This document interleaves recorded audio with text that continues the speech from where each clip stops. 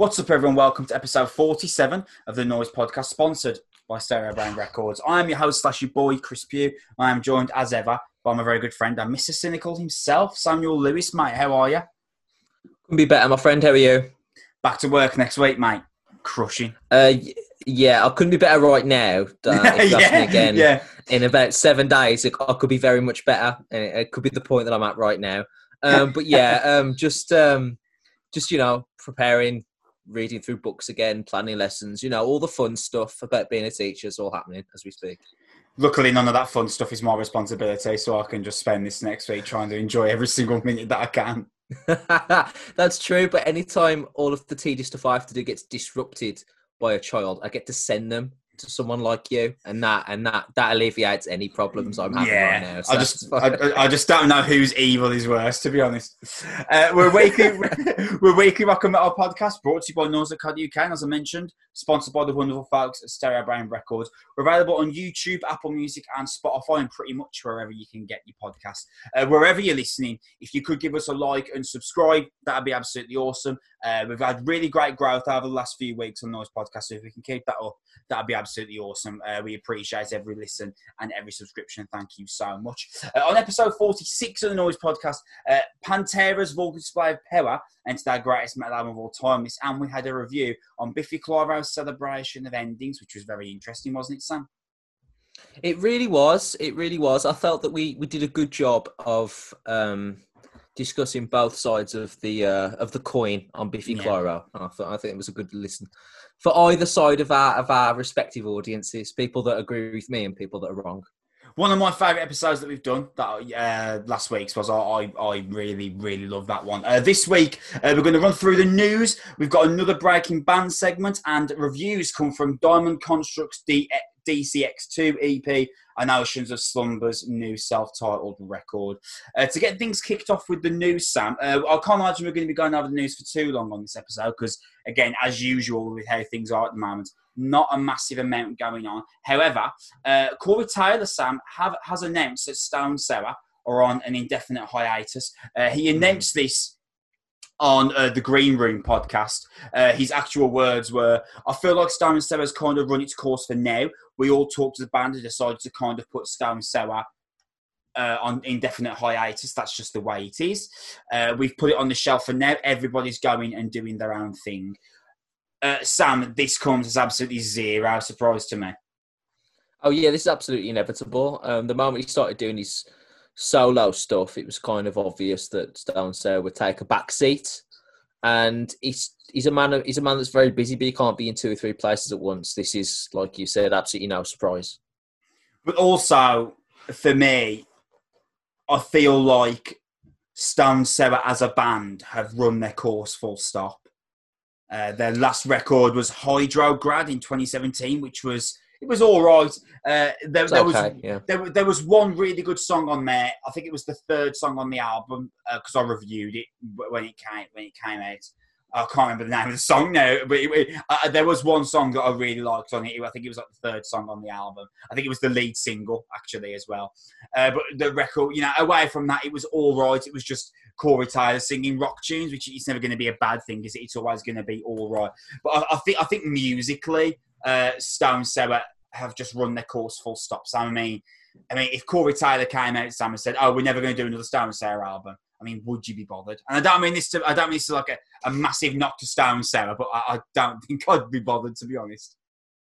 No, I understand. I think their best is behind them, and I always thought it was strange considering that they had some lineup problems in Slipknot and Jim Root was still in Stone Sour, and I always thought that would create some tension. But yeah, I agree with you. Like, really, if you want to I really fancy getting into Stone Sour, seeing what Corey Taylor's about around Slipknot. You listen to the first 2 albums, and that's enough. That's enough. Like their debut album and Come Whatever May is as good as it's going to get, and as good as it has gotten since. So yeah, I'm with you. I wouldn't mind if they had another album about, but I'm not exactly devastated that there isn't going to be one in the near future. That song that I mentioned that I really liked was called Song Number 3. It's not the third song on the Memorable album. title. It's not annoyingly, it's not the third song on the album. It's the fifth song, but it's called Song Number 3, which I think is why I thought that it was the third song on the record. However, obviously, Corey Taylor's solo record, CMFT, is out on the 2nd of October. That plays, of course, a large role in the Stone Sour's hiatus because he's got a Slipknot world tour to do, and then he said he's going to do a world tour of his solo material as well. I think in the news article that I read about this, he said, I'll just tour 2 records at once. He is a robot, isn't he? Corey Taylor.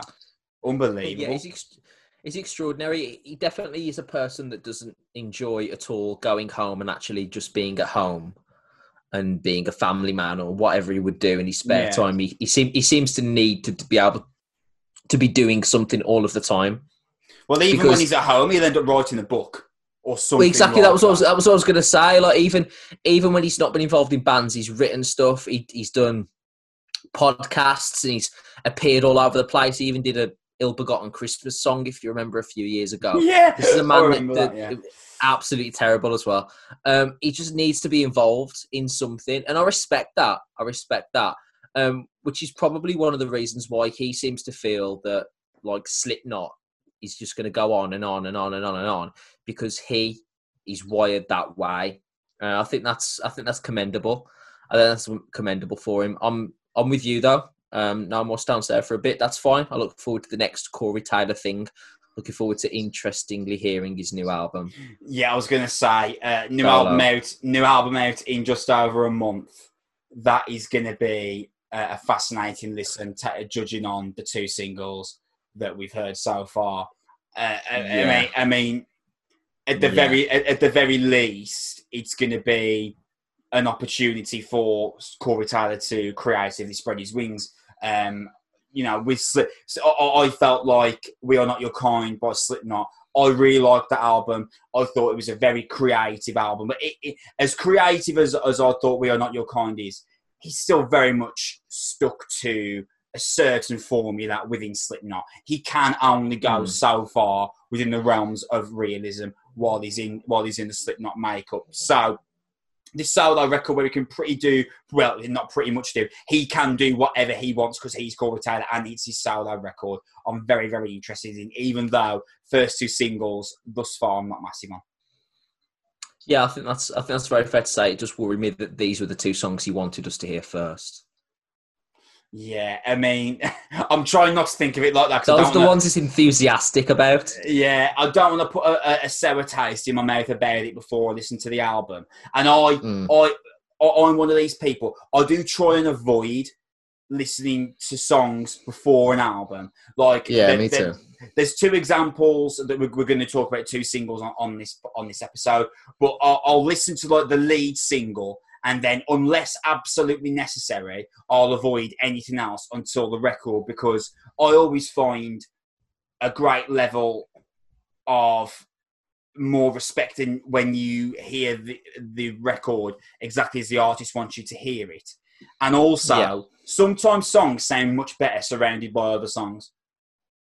Yeah, absolutely. Absolutely. Some albums are meant to be heard in its entirety rather than little snippets.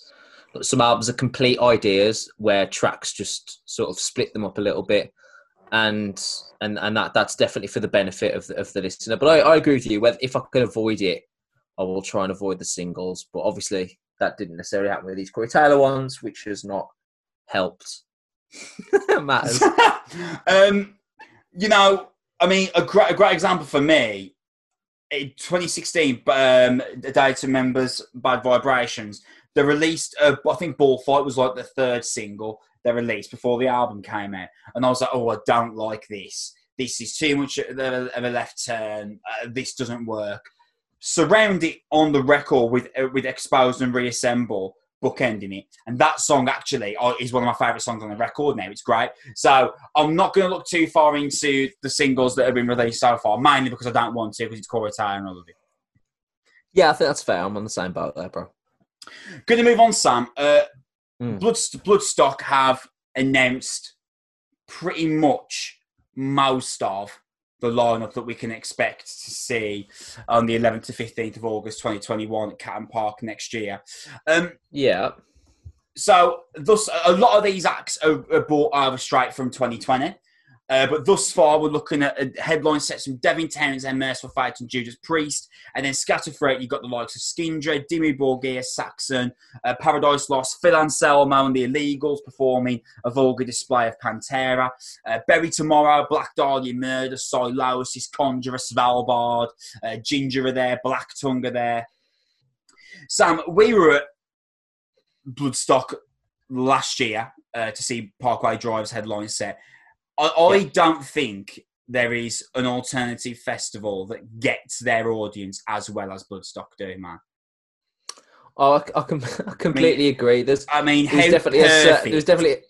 how perfect is this lineup for your yearly Bloodstock goer? I mean, mate, this is ideal. Perfect for them.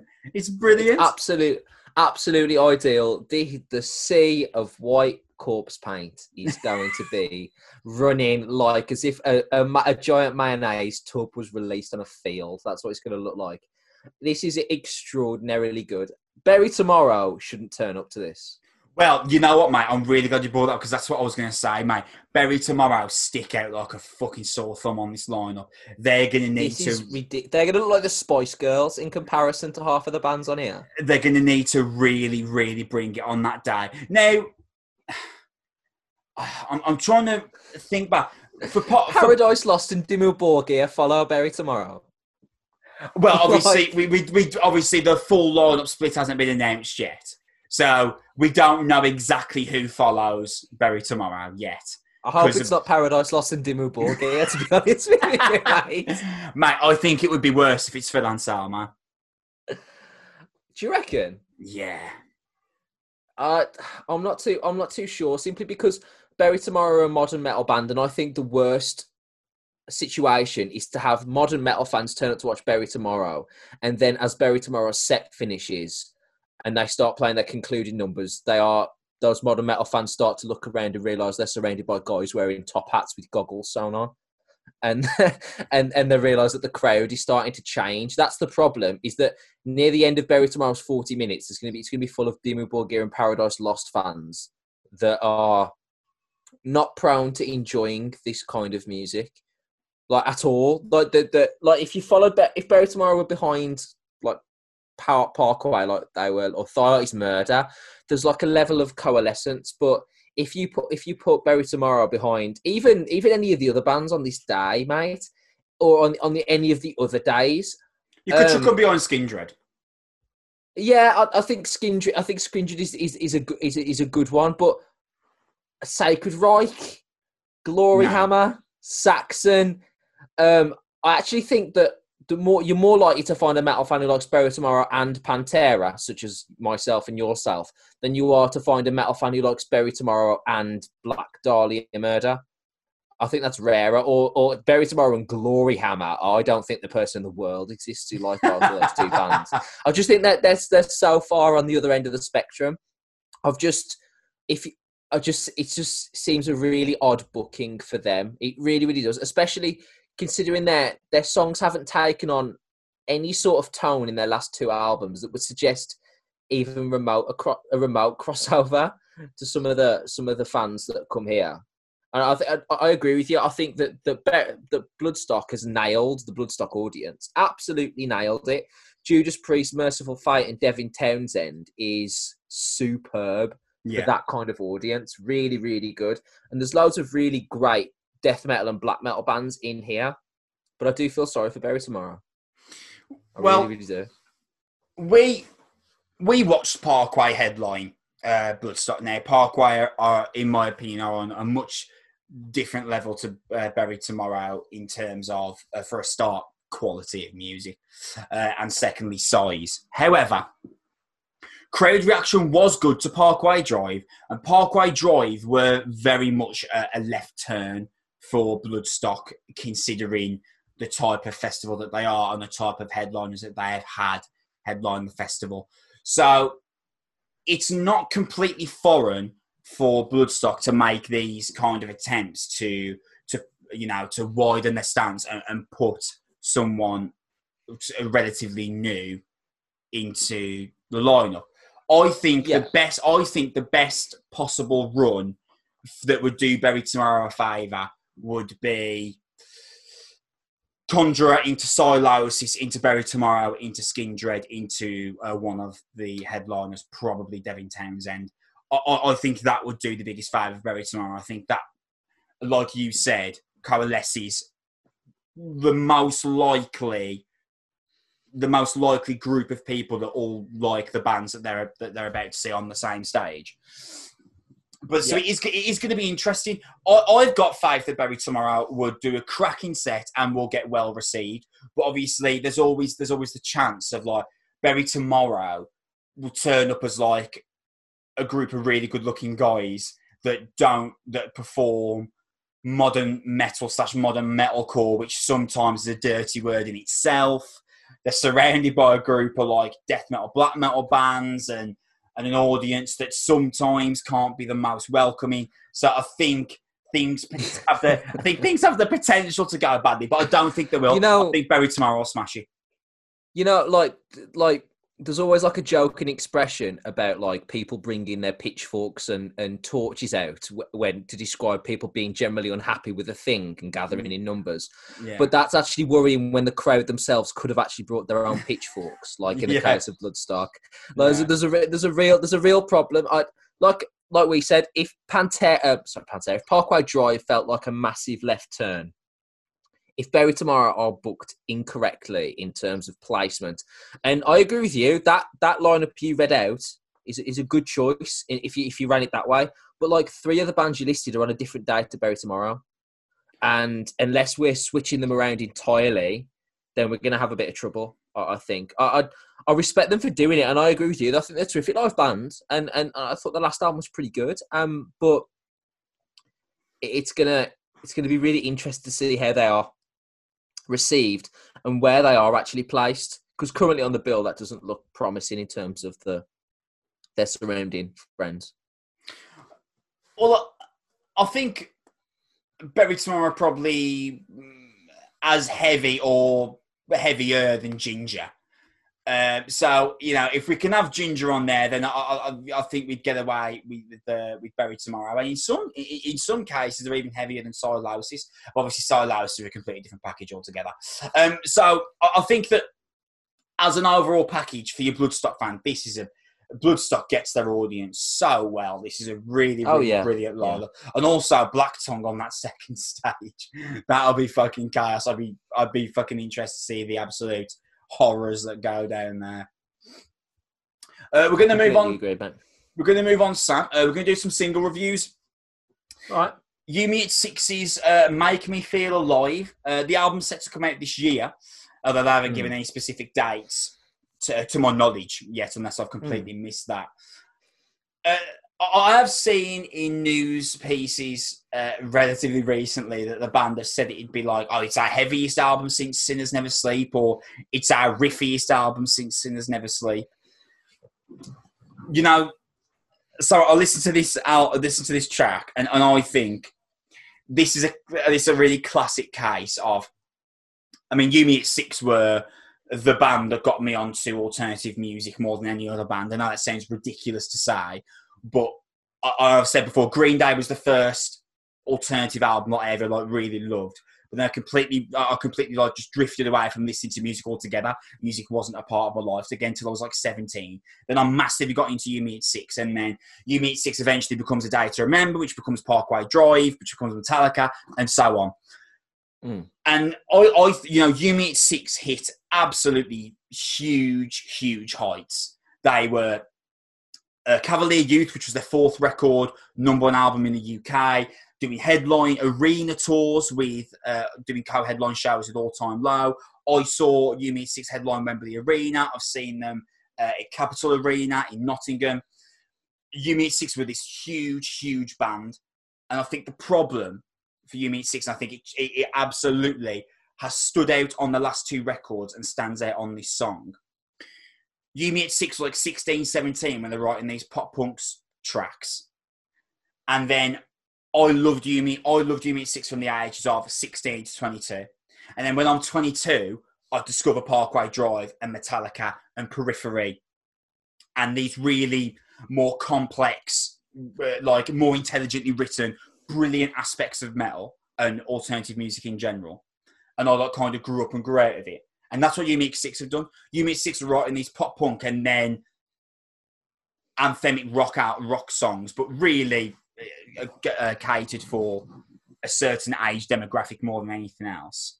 And then as they grew up, I'm like, oh, we don't want to write like easy listening rock songs for the 16 to 20-year-old anymore. We want to like mature our sound, but they're not good at that. Do you see what I mean? No, I do. Go on. Whereas All Time Low, who are probably the band that I think you can relate closest to Yumi X6 in the sense of All Time Low are still now a number one Billboard topping band, and I believe one of the recent albums topped the UK album chart as well. They're still selling arenas across the world. All Time Low went all in on we'll just be a pop rock band now then, and we'll still cater ourselves to a younger demographic, which there's no problem with, by the way. But what I'm saying is All Time Low doubled down on catering for a younger demographic.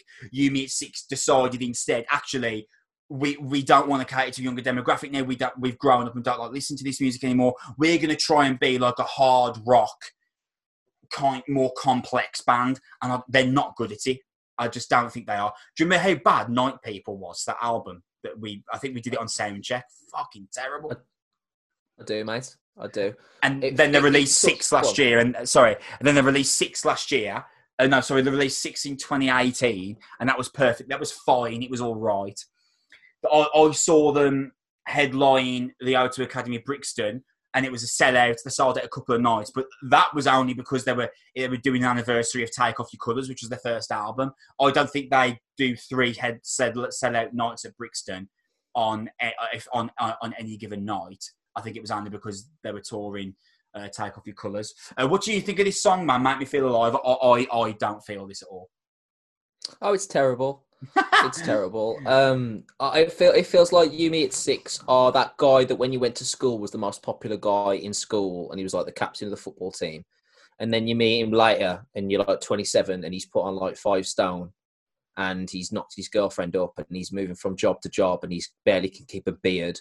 And it's like, and you walk away from it going, man, I used to wish I was that guy. And now he's like searching through his coins for the last pint at 11:30, stumbling home, and that sort of thing. And it feels like Yumi X6 of that, because you listen to this song and you think, well, that could have been really, really, really the next generational big, not rock band as such, but the next generational alternative music band that really British rock music's been crying out for quite a long time. And instead, they either, like you said, matured, decided to change the tune entirely, and then overthought it and went back, or just completely decided to abandon everything that made them good in a pursuit of a different type of audience, but then forgot the very things that made them successful in the first place. Now, I accept, and we always do this, and we always say, like, look, me and you will say, oh, we'd love to hear something different, and then if it's different and bad, we'll criticise it. But it's always nice to see that bands are trying to sort of spread themselves and change who they are and things like that. But this very much feels like they went softer and that didn't work, and then they've done this like weird overcorrection and that hasn't worked either. Whatever they're trying to do, I'm not too sure, obviously, but it just objectively isn't a very good song. It's not particularly engaging or just there's nothing remotely compelling or grabbing about this at all. The riff work is very simplistic. If this is the riffiest that they can do, this isn't even half as heavy as Cavalier Youth was at times. So I don't understand how this is their riffiest album. That just seems like a PR move. It's just empty calorie, half indie, half rock and roll stuff that would have been all right maybe 15 years ago, but definitely now sounds really dated and just doesn't suit them at all. None of the strengths that they shown as a band 10 years ago have been remotely displayed in this song here. And I accept that they're trying to change a different direction, but obviously it's for us and you, especially as a massive You Meet Six fan, it's just not working. It's not working. I think after 2011, which was when Sinners Never Sleep came out, they've got progressively worse. Cavalier Youth was their number one chart-topping behemoth-selling album, which was a good record, but they'd started to become a bit more wooden and lose a lot of their naive, charismatic personality. And then by the time we get to Night People, that had just been completely drilled away. But by that point, they're just this really boring rock band that are trying to do something that, again, it's like what you said. It feels harsh for us to constantly be looking for new bands to do new things and then criticising them when they do. I don't think me and you do that. I think me and you always look at things objectively. At the end of the day, I understand why You Meet Six would do this. They are now like us in our late 20s, and they probably don't want to write pop rock songs anymore with really hooky choruses. They've moved on, and instead want to write something more mature and grounded to the level that they're on. But the fact is, they're not good at it. This sounds like budget Blossom era Frank Carr and the Rattlesnakes for me. It's just not a good song. And as soon as I read these news stories of it's our heaviest since Sinners Never Sleep, I just knew. I very much had the feeling that you uttered off that's a PR attention grab, and we'll see. And here we are. Obviously, not going to judge the record when it eventually comes out on one song, but man, I'm pretty worried about this sound. To be honest with you. I agree. I think if You Meet Six really wanted to push the boat out and really wanted to go further, then do something really off the wall. Like, do like a Frank Carter and the Rattlesnakes style thing where you actually get really introspective and play like genuinely like go for really dark lyrics and atmospheric sort of ideas and sounds, and stop trying to simultaneously say you're heavy and quite clearly chase like a charting charismatic rock song at the same time. Sometimes both of those things can't coexist in certain circumstances. It just feels like they're trying to do everything but the one thing that they're good at, and that I accept it. I accept it because you don't want to be tied to a thing. It's like an actor, you know. Once you play like 2 or 3 roles in the same sort of genre, then you become that guy. And it becomes very limiting. And I understand that musicians might feel like the same thing. Like, oh, I'm so much better than this. I can do all of these things. And I accept that, but not if you also want to sell out Wembley Arena. Like, no offense. Like, if you want to do your own thing, you want to break away from what You Meet Six are, then completely break away and try for a different style. Maybe do solo stuff, whatever. But if you go under the guise of You Meet Six and you want to maintain that audience and that level of success and move it forward genetically and organically, then you kind of got to retain something that keeps the audience there in the first place. And that's not what's going on here, unfortunately. Like I said, obviously, you're probably going to roll your eyes, but the Cavalier Youth is my favourite You Meet Six album because because I'm not into the pop punk stuff necessarily as much as yourself, and I'm not into this, but Cavalier Youth felt like what I was like a bit. I felt a bit too cynical for pop punk in its purest form, but I could accept the version of it that was on Cavalier Youth. It felt like, you know what I mean, like pop punk for me. That makes sense. Yeah, and that's what it felt like. Because I never got in at the ground floor when you were talking like. When You Meet Six were massively popular, I was already listening to like Trivium and Lamb of God and stuff like that. I was on the different side of the spectrum. So this for me was Cavalier Youth for me was quite good. But this is honestly the biggest criticism I can face of it is, aside all else, it sounds soulless. Yeah, and it sounds devoid of personality and it sounds repetitive. I thought the video was pretty good. Video was cool. That. Like.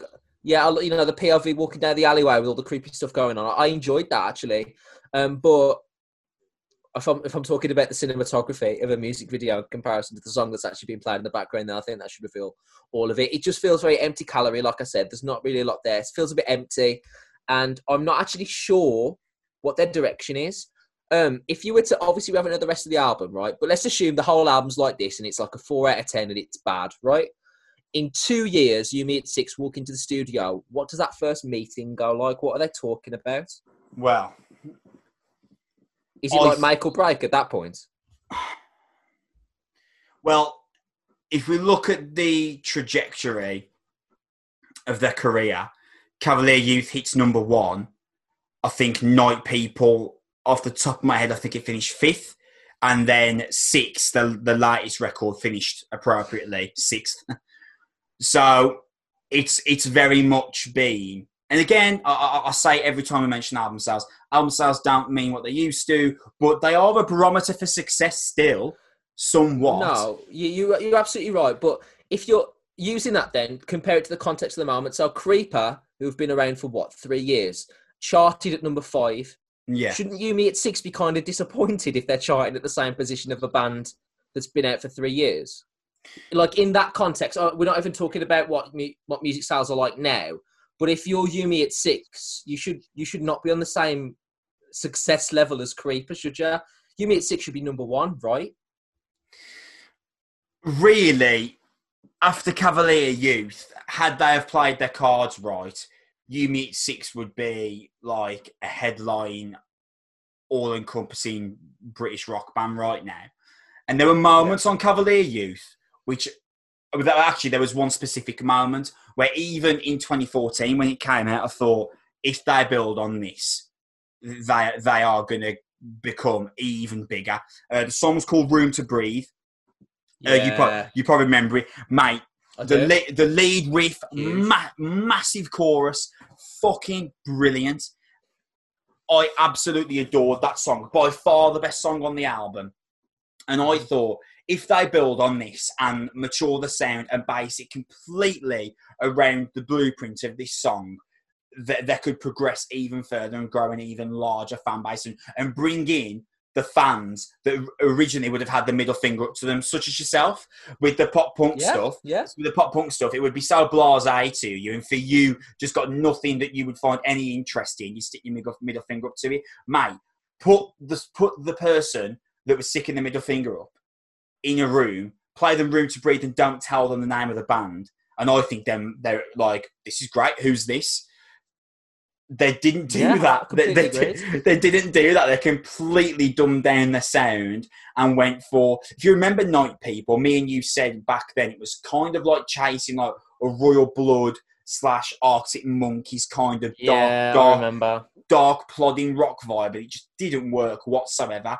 And it kind of... And Josh Franceschi, the lead singer of You Me at 6, said to his credit, said in an interview shortly after Night People was released, this didn't work. It didn't do what we hoped it would do. Quite clearly, we didn't write the correct songs. It's as simple as that. Now, fair fucks for that, because I don't think I've ever seen a band member ever do that before.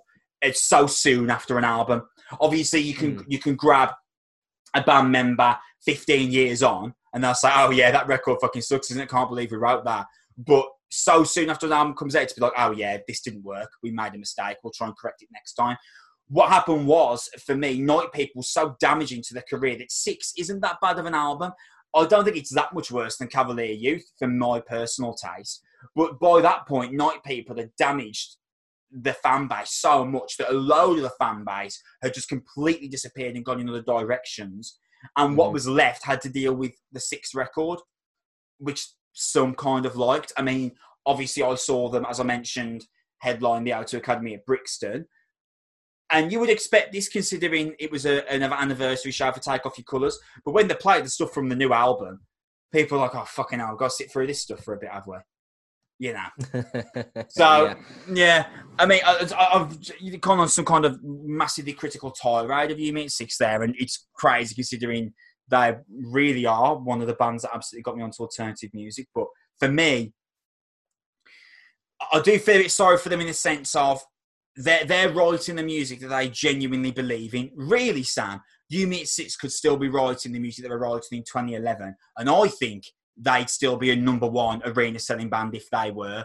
But quite clearly, they don't believe in that anymore. They want to write what they do believe in, which happens to be this, which just happens to be music that I don't think they're very good at writing. So I really respect them, but I can't shy away from the fact that I just don't think this is good.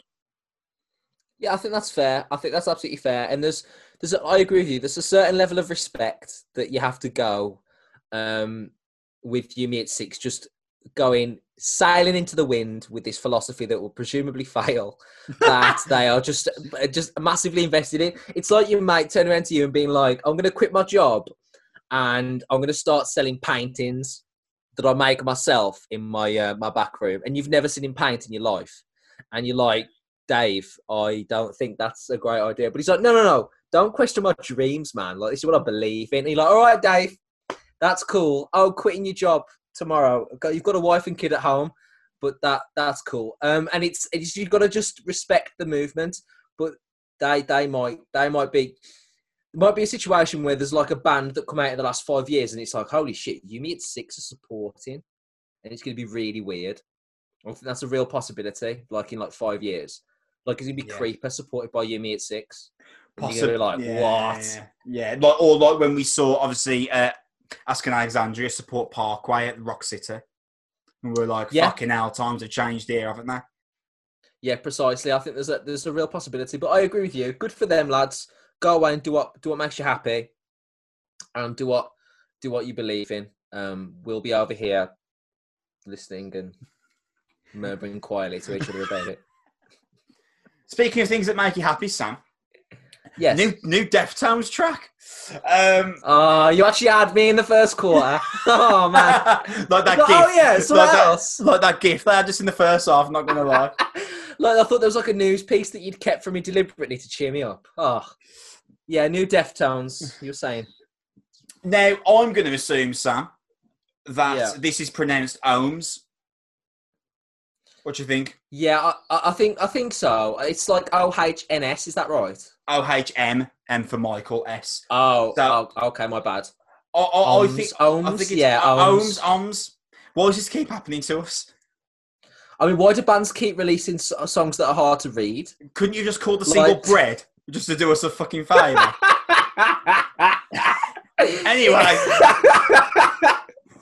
Anyway, here's the new single from Deftones. It's Bread. Mate, it would be so much easier for me. Anyway, it is the title track of the new album, which is out on September. From the band Love Tones. on the Yeast record label. Oh, Jesus Christ! We have to stop. Yeah, I think fucking hell. This.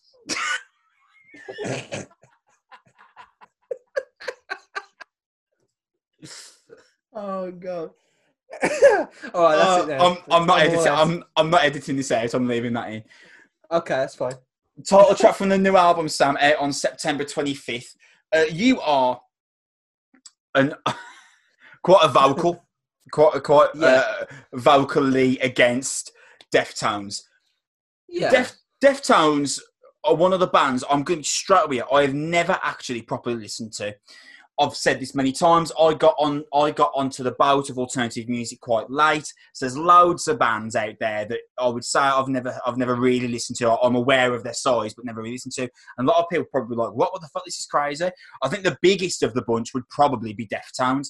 Just somewhere, them and 9 Inch Nails are probably the two biggest bands that I haven't got a real great knowledge of.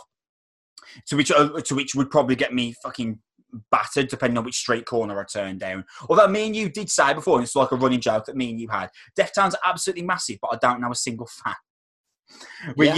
For real. I do know a few now, but back then, a few years ago, when we were saying it's a huge, but I've never met someone who likes them. It's really fucking weird.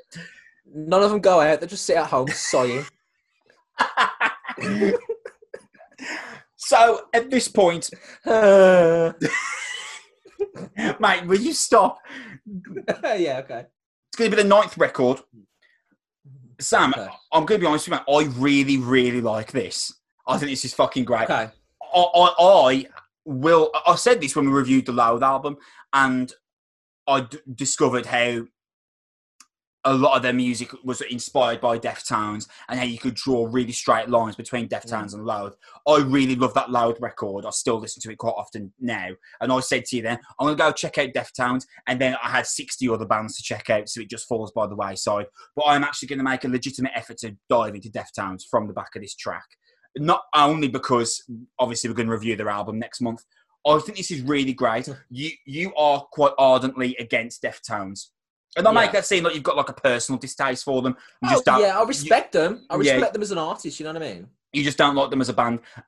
By which your responses and disgruntled murmurs that you've heard as I've been speaking about how much I like the track, I'm assuming this hasn't done anything for you. It hasn't changed my opinion on them as a band. I'll tell you what, though. I listened to it and thought, man, if you're a Deftones fan, you're going to really enjoy this.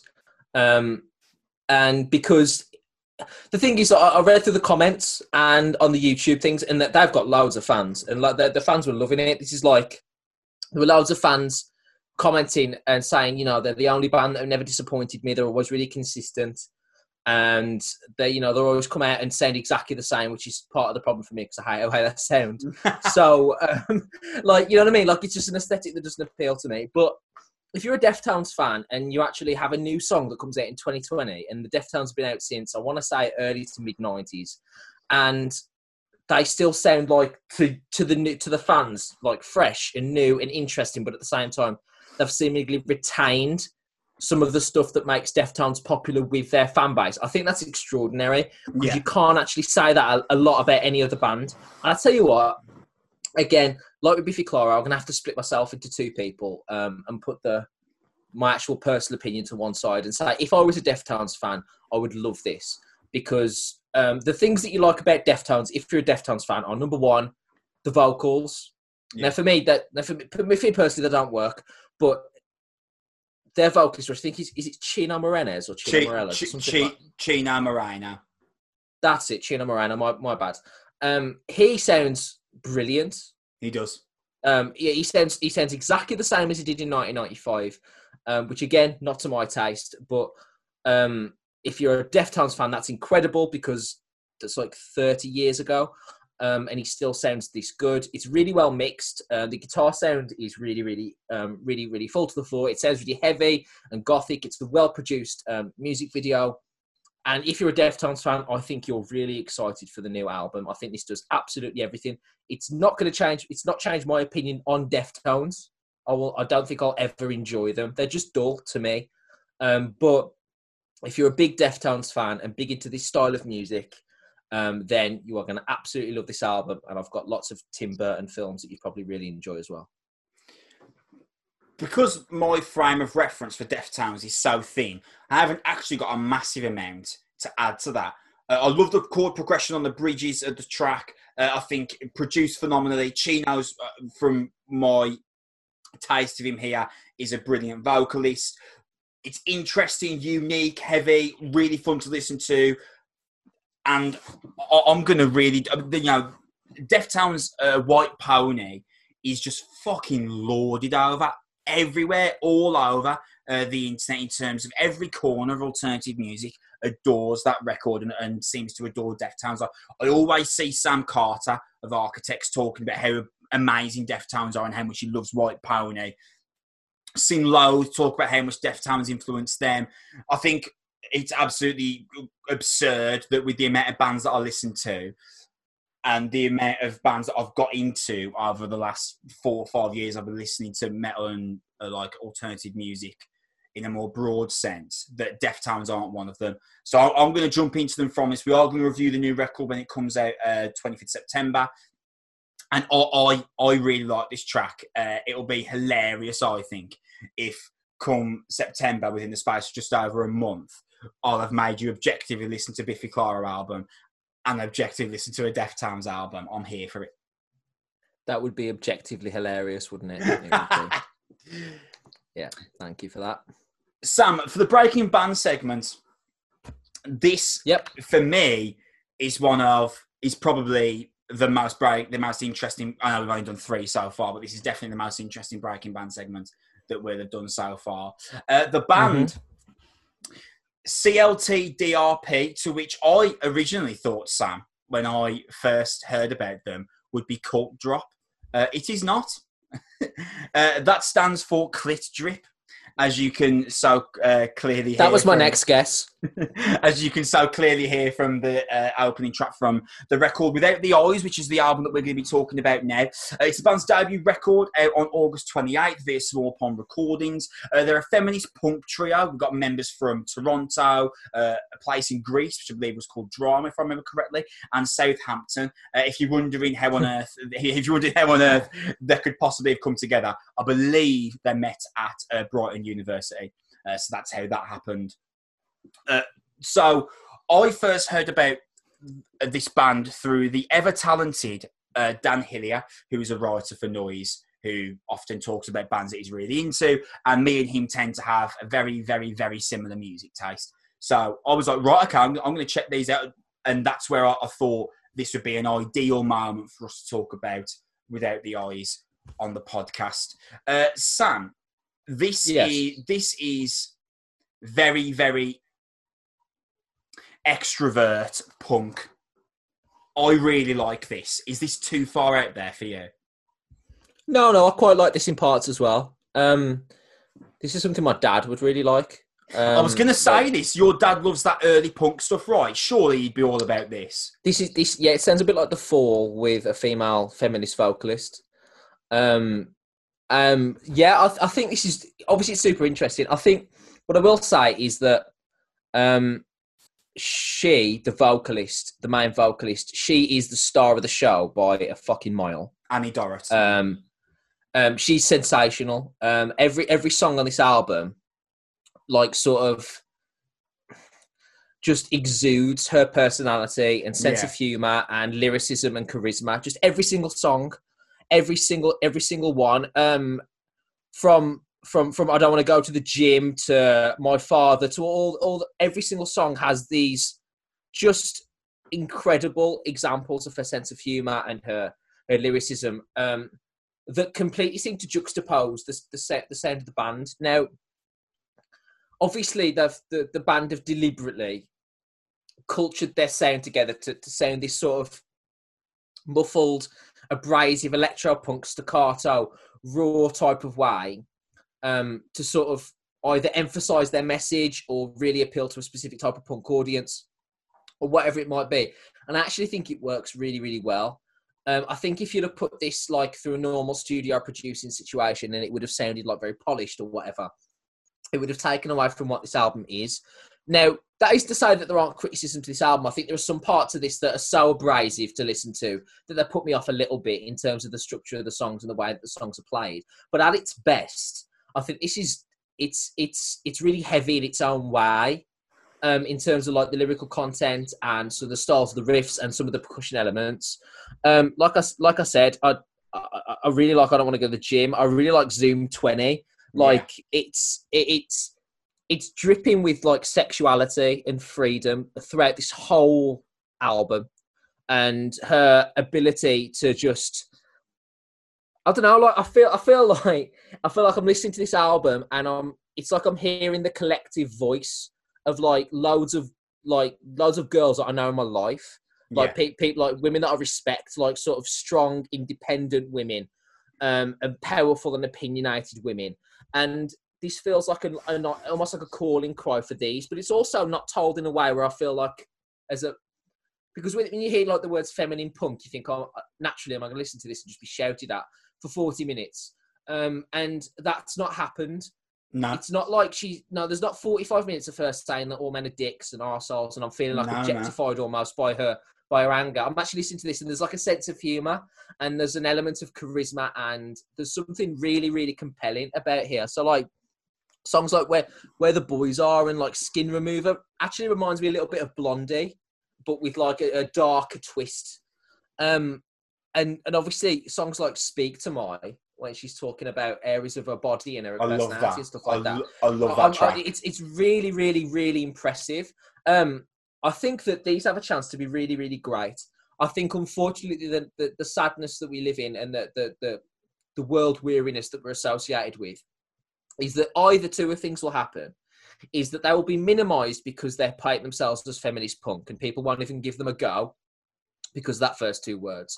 or people will promote them because they're feminist punk, and then there'll be a whole narrative where people are criticising the people that are promoting them because they're like, well, you're only promoting that band because they're feminists. And there's this whole narrative that exists on social media where no one will actually just say, can you just shut the fuck up and listen to how good the band are, please? And that might, I worry that sort of thing will dilute them. But by listening to the album, it doesn't really sound like they're the sort of band that really cares about that sort of thing either. So absolutely not. That's fine with me. Like, bottom line, this is more enjoyable than I thought it was. It's funny. It's witty, it's intelligent, it's charismatic, it's well put together. I think there are points where it does get a little bit abrasive, deliberately so. And there are some points of it that I'm not always too keen on.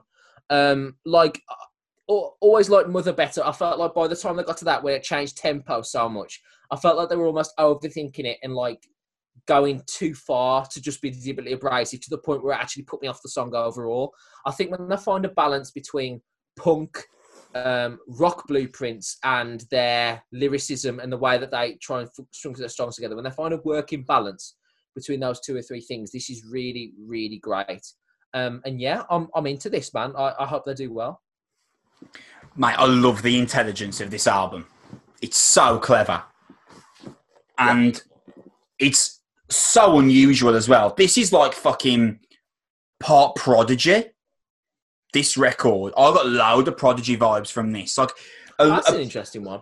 Part of this record is like being in a fucking underground EDM rave, which I think it is so well juxtaposed to certain lyrical themes of the song. You mentioned I Don't Want to Go to the Gym. I love that song. It's basically this attack on a lot of the stereotypical things you will hear from certain generational groups. There's this one lyric, maybe I'll hate my tattoos in a couple of years, which really struck a chord with me because I'm someone that's quite heavily tattooed, and I used to work, when I worked at Game, and I was customer facing all the time. There would be, a fair few people would bring it up to me, and some people just be like, "Oh, did your tattoos hurt?" And they just leave it at that. And then you would get, I'm not going to say specifically what generation here, but I'm pretty sure people can imagine. You would get the certain generation that would be like, those will be on you forever, don't you? And like, what are you going to do when you're 50 and you think you look stupid? I'm like, I don't know, man. I'll fucking cut my arms off. What do you want me to say, bro?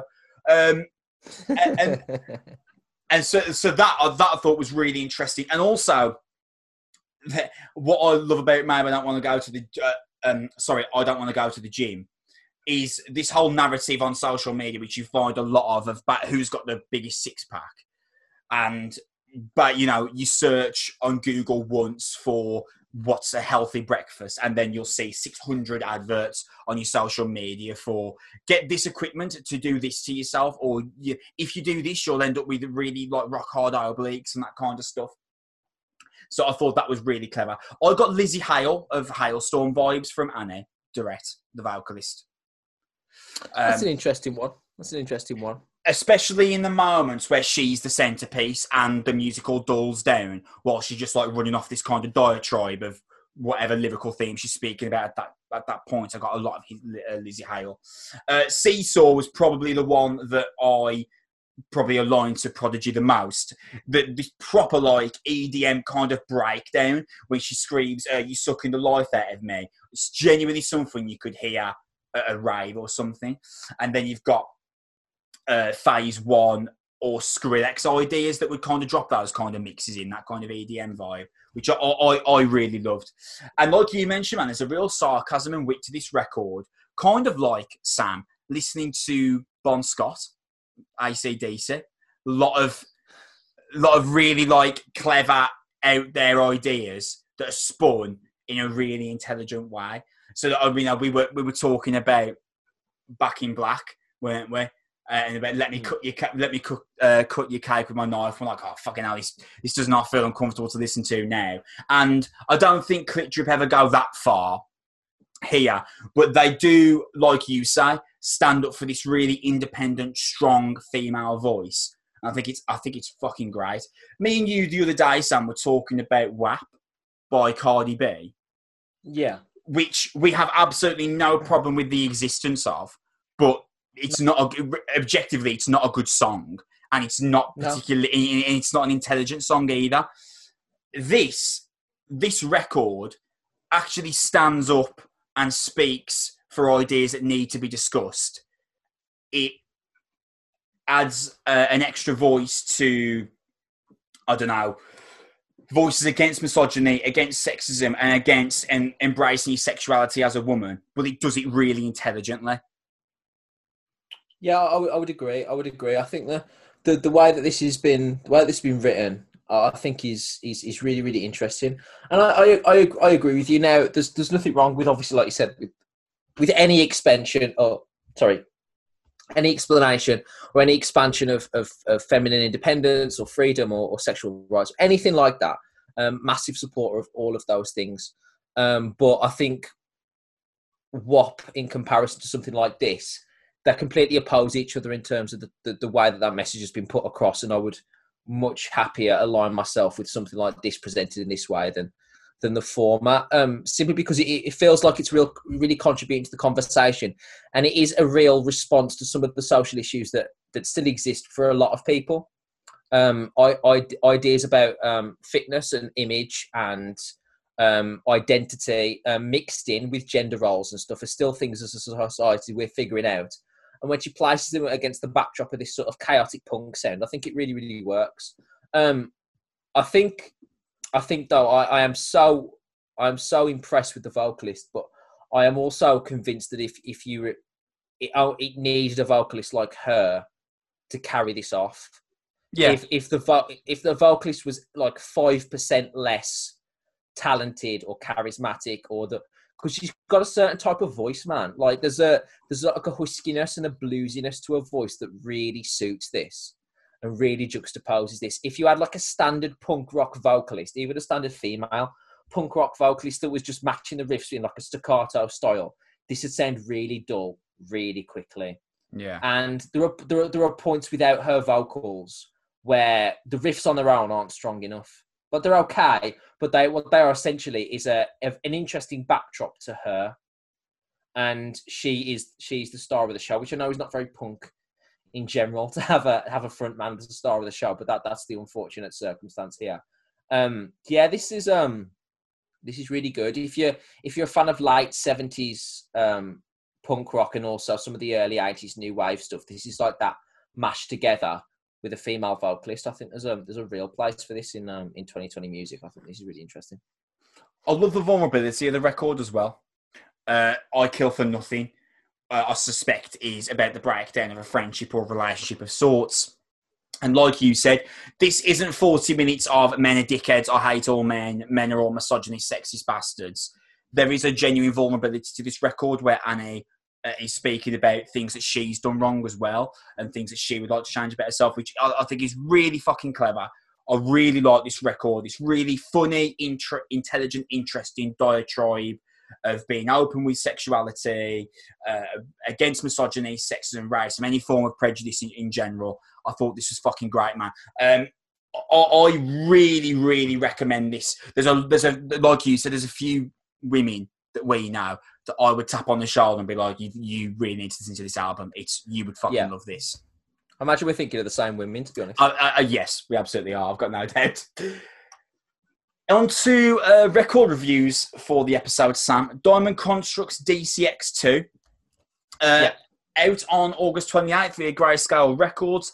I'm not massively knowledgeable about Diamond Construct stuff, but from what I've heard from the self-titled record, which came out last year, it was a bit more tech metal and Northlane based than this EP.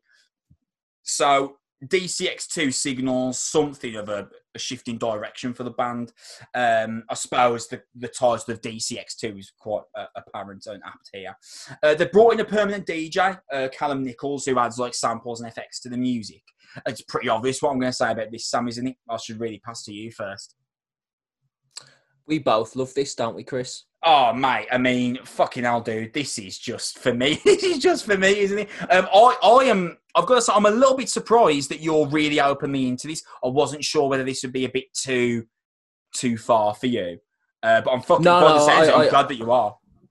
No, I adore this. It's like the members of Dealer and Alpha Wolf got into a fight at Skrillex concert. Yeah, it's fucking great. I love this. I was in about 30 seconds in. Yeah. I just want to give a PSA to any metal bands that are listening to this.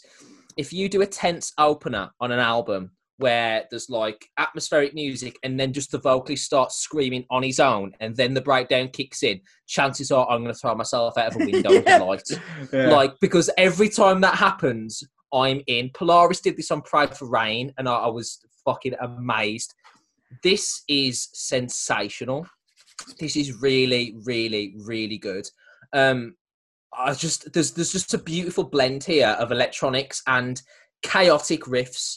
Like, it doesn't give you a room to breathe at all. I think Generic is the highlight for me, the opener. Yeah, it is. It's just hard. It's just hard as fucking nails. Punches right out the grate. Honestly, as impressive an opener as I've heard from any band all year, in terms of just really kicking me in the throat. One of the most impactful openings I've ever heard this year.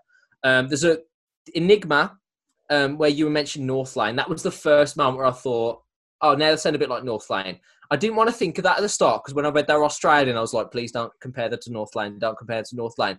But the moment I heard the vocals, it had that vibe to it. But at the same time, there was the melody. But at the same time, it was melody, but it doesn't feel melodic. There was haunting. There's a haunting quality to the melody that I thought really suited the atmosphere of the songs and the riffs. The breakdown at the end, near the end of Enigma, is just astonishingly good. There's almost like a Corey Taylor, Iowa era Slipknot feel to some of the melodic sections as well, where it feels very sort of self-referential and really sort of negative. And I actually just absolutely love that. And Psychosis, the next song, Psychosis, I think the line before it kicks in was broken ties, suicide, going out my fucking mind. And I was just like, yes. Yeah. I was so in. Because what this does for me is, whereas other bands that sound a bit like this but aren't as electronic, I always listen to it thinking, I wish there was somewhere else to go, and I find itself a little bit repetitive after a while. But this absolutely has other places to go. It's just 4 songs of complete bustling, brimming with energy, chaotic riff work, incredible percussion and change the tempo. I want to say as well, metal drumming, I think over the last 5 years is reaching a standard that is astonishing to listen to as just anyone that's ever picked up a pair of sticks. The changes of tempo and styles here, and just the ability to play so fast and chaotically, I think it's just extraordinary. I think this is brilliant. I'm going to go back and listen to Diamond Construct now more often than I have done, because I think this is really, really, really good. This has been really impressive. I've really enjoyed this. Mate, compare this to that Crossfaith EP that we reviewed, and this. Oh yeah, man. This apart. Mate, this fucking gets that Crossfaith EP, chews it up and spits it out within the first 30 seconds. I've got to say, mate, that Generic, and this is going to seem like ridiculous, absurdly high praise, I don't think I've ever heard a song sound better on my headphones than Generic. Oh yeah, this was bursting out my speaker, man. It was huge, mate. The way that song has been mixed, I cannot believe. It sounds like I've got these like really expensive beats, and a lot of songs sound brilliant in them. The way this fucking song's Generic sounds is fucking phenomenal. And I'm completely with you, man. This EP is absolute straight fucking blitzkrieg fire. Yeah. Adding in a DJ to a hardcore band, obviously that can go one of two ways. It can be really derivative and be too much of a distraction, I suppose, at times. The balance is struck perfectly. Callum Nichols, the DJ, his samples and FX are so fucking brilliant. And everything just saying the tempo of this EP. I mean, mate, this is 15 hard minutes, isn't it? Oh, absolutely, absolutely. This is superb. I agree with you that what happens sometimes when you're building like a DJ and an FX guy is that bands end up thinking, well, he's in the band now, we've got to write songs for him. And then you end up struggling to fit it in, and it sounds kind of odd. But this is like a perfect marriage. of what the riffs can be and what this FX and sound engineer guy can do and DJ can do with the sort of music here. It's a perfect bridge. I agree with you. These are 15 minutes that does not feel like 15 minutes. I can't really explain. It just feels like a blistering whirlwind of hardcore hardcore music here, and I think it's just sensational. Honestly, it really, really is. I wish it was a full album, but at the same time, I probably enjoyed it more. That it's an EP, that it feels like all of this riff work has been encapsulated into such a small sort of timestamp. Honestly, this is really, really surprised me. I thought I had a horrible feeling this would be another sort of generic hardcore band or a bit of electronics here and there, and I'd be bored. But this has been absolutely superb. Absolutely superb. I just want to reiterate how brilliant this is. It really is fantastic. There were moments where I thought it was going a bit Attila-esque, and I was starting to get a bit concerned. A couple of rap moments, weren't there, on Psychosis, was it? And there's one on Enigma as well. And I'm not sure how well the vocalist thrives in an area where his melodic vocals are put to the forefront. However, this is the band's first outing in this style, so there's plenty of time for that stuff to be worked on. You mentioned you kind of wish this was an album. Mate, we got that fucking Alpha Wolf record coming out next month. So, and this, like you said, sounds like the members of Deer and Alpha Wolf got in a fight. And I think that's a very apt comparison. Yeah, I'm very excited for that. I really, really love this.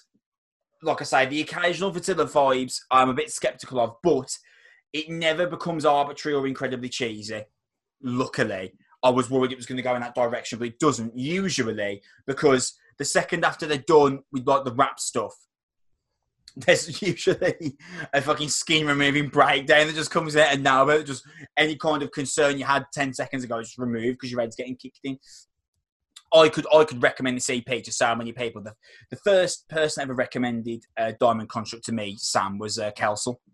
Kelsel told me I'd really shock whatsoever. Of course. Kelsel told me I'd really like them. Again, like I mentioned with Deftones, I had to listen to 60 other bands. It just got lost in the mix. Obviously, this EP comes around, and the time couldn't have been better. And I really love this. I think I'd imagine what an album would come in 2021, early 2022. And mate, I think we're going to be all over it. This is, looks like if you listen back to the self-titled record, which came out last year, it's good because I've listened to it like in fleeting once I heard this EP. It's good. Plenty of decent stuff on it. This is another world. This is such a massive, massive step up. And adding the sample and effects guy, Callum Nichols, has done fucking wonders for this band. I can't wait for what comes next. Completely agree with it. It sounds very modern. It sounds perfectly encapsulated for a 2020 hardcore metal fan. Just really, really well suited. To close out episode 47, Sam, self-titled Oceans of Slumber record. It's out on September 4th via Century Media Records. I suppose, Sam, considering they are relatively of the same genre and they're both on the same record label, I should ask you first whether you prefer this to Black Crown Initiate's Violent Portraits of a Doomed Escape. Oh, I do. I don't think it's close. Right, you much prefer this? Oh, yeah, this is amazing. Right, okay, see, I don't. I actually prefer Violent Portraits of a Doomed Escape. Oh, Chris. Yeah. Chris! Yeah. Oh, I think this is a masterpiece. Yeah. Yeah, this is like an album of the year contender for me. Mate, that is amazing. Please fill me in. I don't even know where to start. I just think it's stunning. I just think it's absolutely beautiful. First and foremost, I've fallen in love with the female vocalist voice. I think her name is Cami Gilbert. Yeah. She is amazing, incredible. The moment the soundtrack to My Last Day came in, it was a combination of powerful and haunting, ethereal. Her voice just cuts through the mix here. And then there's these powerful sliding riffs that mix in with that. Musically, I'm just mesmerised and by her and the way that this sounds. Pray for Fire comes in right afterwards. And I think that is just intangibly beautiful.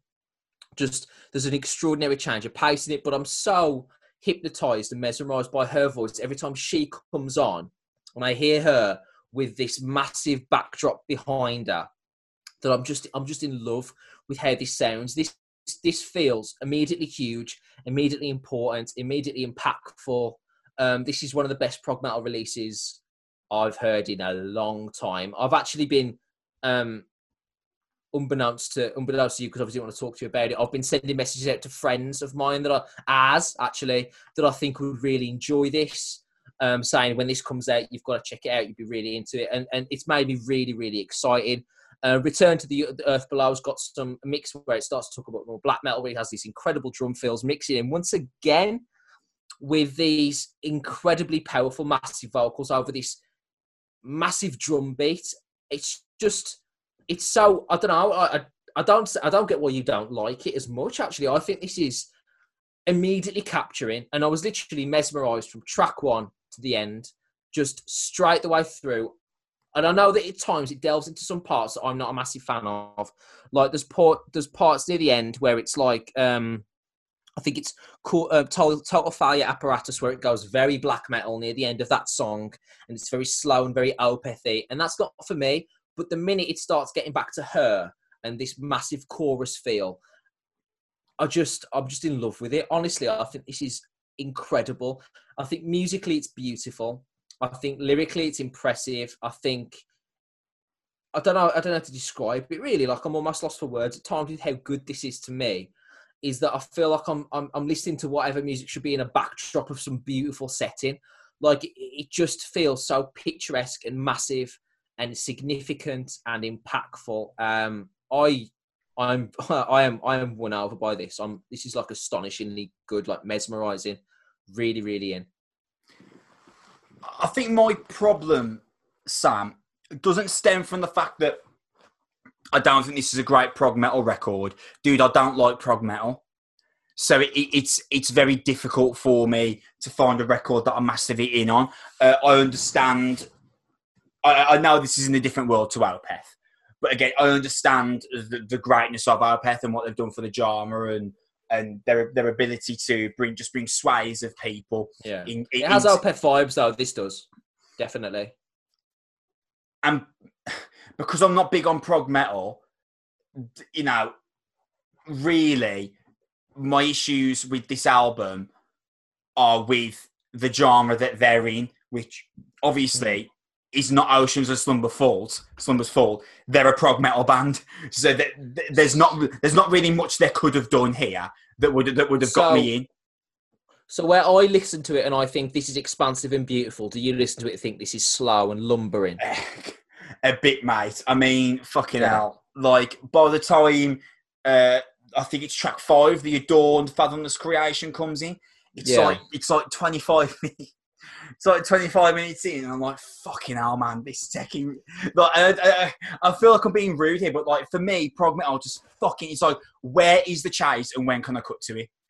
Like, prog metal... prog metal, for me, fuck me, it takes forever. And that's the same with me with, like, all the hardcore music that you like, though. I'm like, where's the solos? Where's the length? Where's the expansion? And that's where we differ. Yeah, so, I mean, and this is great, really, and these are reviews that we do I kind of love the most, where we differ so much. I mean, for me personally, mate, by the time that the Adorned Fathomless Creation comes in, I am absolutely begging for something different. And thankfully it has. Out of fucking nowhere, mate, this fucking death metal switch up comes in. And I was like, oh, fuck, this has literally completely turned on its head. I mean, there is a really beautiful, slick solo on it that gives way into like a hardcore riff / breakdown segment. And now I'm fucking in. And now I'm like, fucking hell, where has this been for the last 25 minutes? I've been waiting for you to do something really interesting for ages.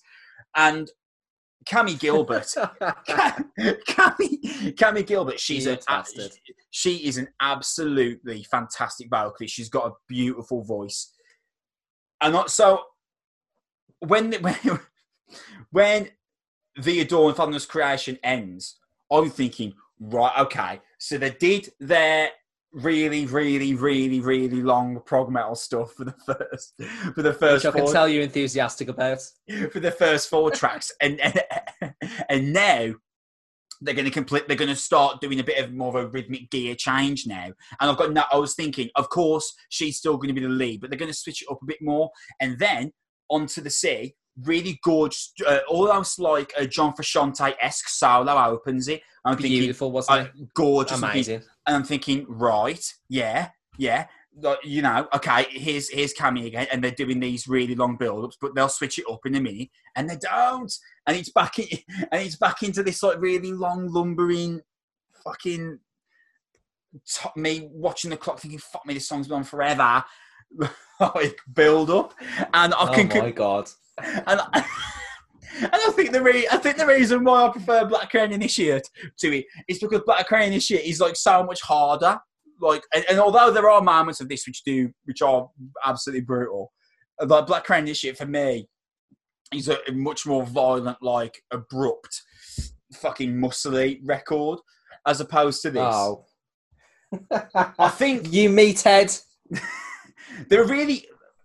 I cannot possibly deny that this is an incredibly musically impressive record.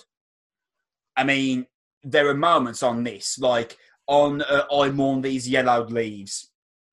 If I remember correctly, this really like gorgeous piano track gives way to this really dark black metal vocals. Really interesting. And if you pick this album apart into like segments, there's loads of interesting, really like musically perplexing stuff that's written. But mate, an hour and 11 minutes this album is, and it for me, it did not feel it. But yeah, man, that I can understand because, like you said, it's not in your wheelhouse, really. Mate, I felt 29 by the time this album ended. Oh, dude. See, I was listening to this and I was lost in it. I was immediately like entered into this sort of world that they've created. Just didn't grab me. Did you expect me to like this? You know me well. You must have thought that, this is going to be for Chris. Yeah, I did think that it didn't do enough for you at parts, but I thought that, he likes Periphery. He likes some prog stuff. Maybe he's like, musically this is really great. But yeah, I think if it has the word metal in, I think you've got a certain mindset and expectation and hope for that album. And if it's not fulfilled, it doesn't necessarily work for you. But for me, mate, I thought this is majestic. Honestly, like I can't praise this higher. I think this is just amazing. From start to finish, I was just immediately in, and it was really transporting and beautiful. I think some moments on here, some of the choruses and some of her vocals are just transcendently gorgeous, like just incredible pieces of music. And I don't care whatever genre you put it in. I just enjoyed this as a passage of music and a combination of themes. And I was just listening to this and just thoroughly enjoying it from start to finish. Honest to God, this is album of the year contender for me. I've fell in love with this. This is beautiful, I think. Absolutely beautiful. How far from Fear Inoculum is this record for you? How far from Fear Inoculum? Or do you think it's better? No. It's a very different album. Obviously, it's a different type of prog, isn't it? Like Tool and this. I'd need to re-listen to Oceans of Slumber a few more times. I'm after this argument, I'm gonna listen to it and sort of cross my arms and stare angrily at the wall. But I think by the end of it, I'm probably going to prefer Tool simply because I think I prefer them as a band. I prefer that type of music a little bit more. But this is the most I've enjoyed like a progressive extreme metal album since Shadow of Intent. Because that had prog metal vibes, didn't it? Not to this extent. I was going to say, I mean, it did, mate, but it didn't sound like this. No, it didn't sound like this. And obviously it goes a little bit harder at times. But yeah, this has been a real eye-opener for me now, because the thing is I've listened to a lot of prog metal before and I don't like Opeth, really. And I'm not a massive fan of Dream Theater. Because frankly, the musicianship doesn't always cover up the vocals. The vocals are never that great. Whereas this, I think the vocals are superb. I think she is magical to listen to. and I think the musicianship complements her perfectly. I just find myself falling in love with it. I really feel like it's done what a great prog metal album should have done for any listener, which is pick you up, take you from where you are, and drop you into this world and really expansive musical creation. And I think this has done that wonderfully. I am well in. I think, you referred to it then as like our arguments that we've had. I actually don't disagree with you. I think this album is, a technical marvel, but I don't like prog metal. So it's very difficult. Yeah. It's very difficult for this record to gain any kind of real deep understanding and appreciation from me, because I don't like right from ground level, base level, Oceans of Slumber. I don't like the genre of music that they're in. So it's very difficult. The only thing I can really relate it to, mate, is the same, is similar to what we've been talking about for earlier in this episode and at the end of the last episode.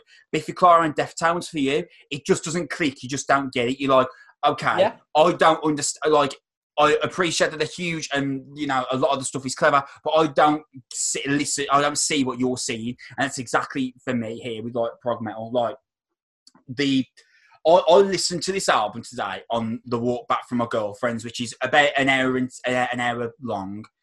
And obviously I listened to the album a couple more times as well. 4 tracks left when you got home. And I was like, I thought, fucking hell, it's still not just the 4th track, and I'm like a quarter of the way home. Like, this is fucking crazy. And a lot of it just doesn't. There are like moments on this album that, like Oceans of Slumber and most prog bands, they really reward you for your patience, and they it's kind of like, a great thriller movie, right? Where they give you a little bit of a taster of who the real villain is, and then you're sat pondering about, who the villain could be and how it will be revealed and that kind of stuff. And then once the villain is revealed, it's like this, holy shit, fucking hell. No, I didn't expect that, or didn't expect that person. And that's exactly what Oceans of Slumber do here. So they really like tease you in, and then once they get to the main centerpiece, is really like expansive, intelligent, interesting stuff. But for me, an 8-minute long song, if you're not Metallica, you've got a really difficult job. If you're not Metallica or Periphery and it's 8 minutes long, you've got a real difficult job of keeping my attention. And that's nothing to do with other than I'm not into prog metal. So like I say, unless it's Metallica or Periphery, it's going to be a task. Fair enough. But with that said, there's loads of people I'd recommend this to. And Oceans of Slumber are quite clearly a great band. Just for me, I don't really know what else to say. I'm not a prog metal fan. It's impossible, almost, for a prog metal band to really win me over. Apart from, actually, relatively recently, Rivers of Nile. I really like Rivers of Nile. So they just needed to add a saxophone into this, and then out of... Well, I think there are some different elements as well.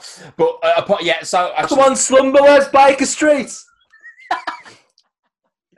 Rivers of Nile, Periphery, Metallica. If you've got an 8-minute long song and you're not one of those 3 bands, it's going to be a struggle for me. But Oceans of Slumber, undoubtedly a great band. And this is undoubtedly a great prog metal record that wasn't for me. Fair enough, bro. That closes out episode 47 of the Noise Podcast. However, we're not quite done yet, Sam, because you are about to reveal who is going to come 6th in our greatest metal album of all time. This, which is going to be next Tuesday's episode. The 6th greatest metal album of all time is...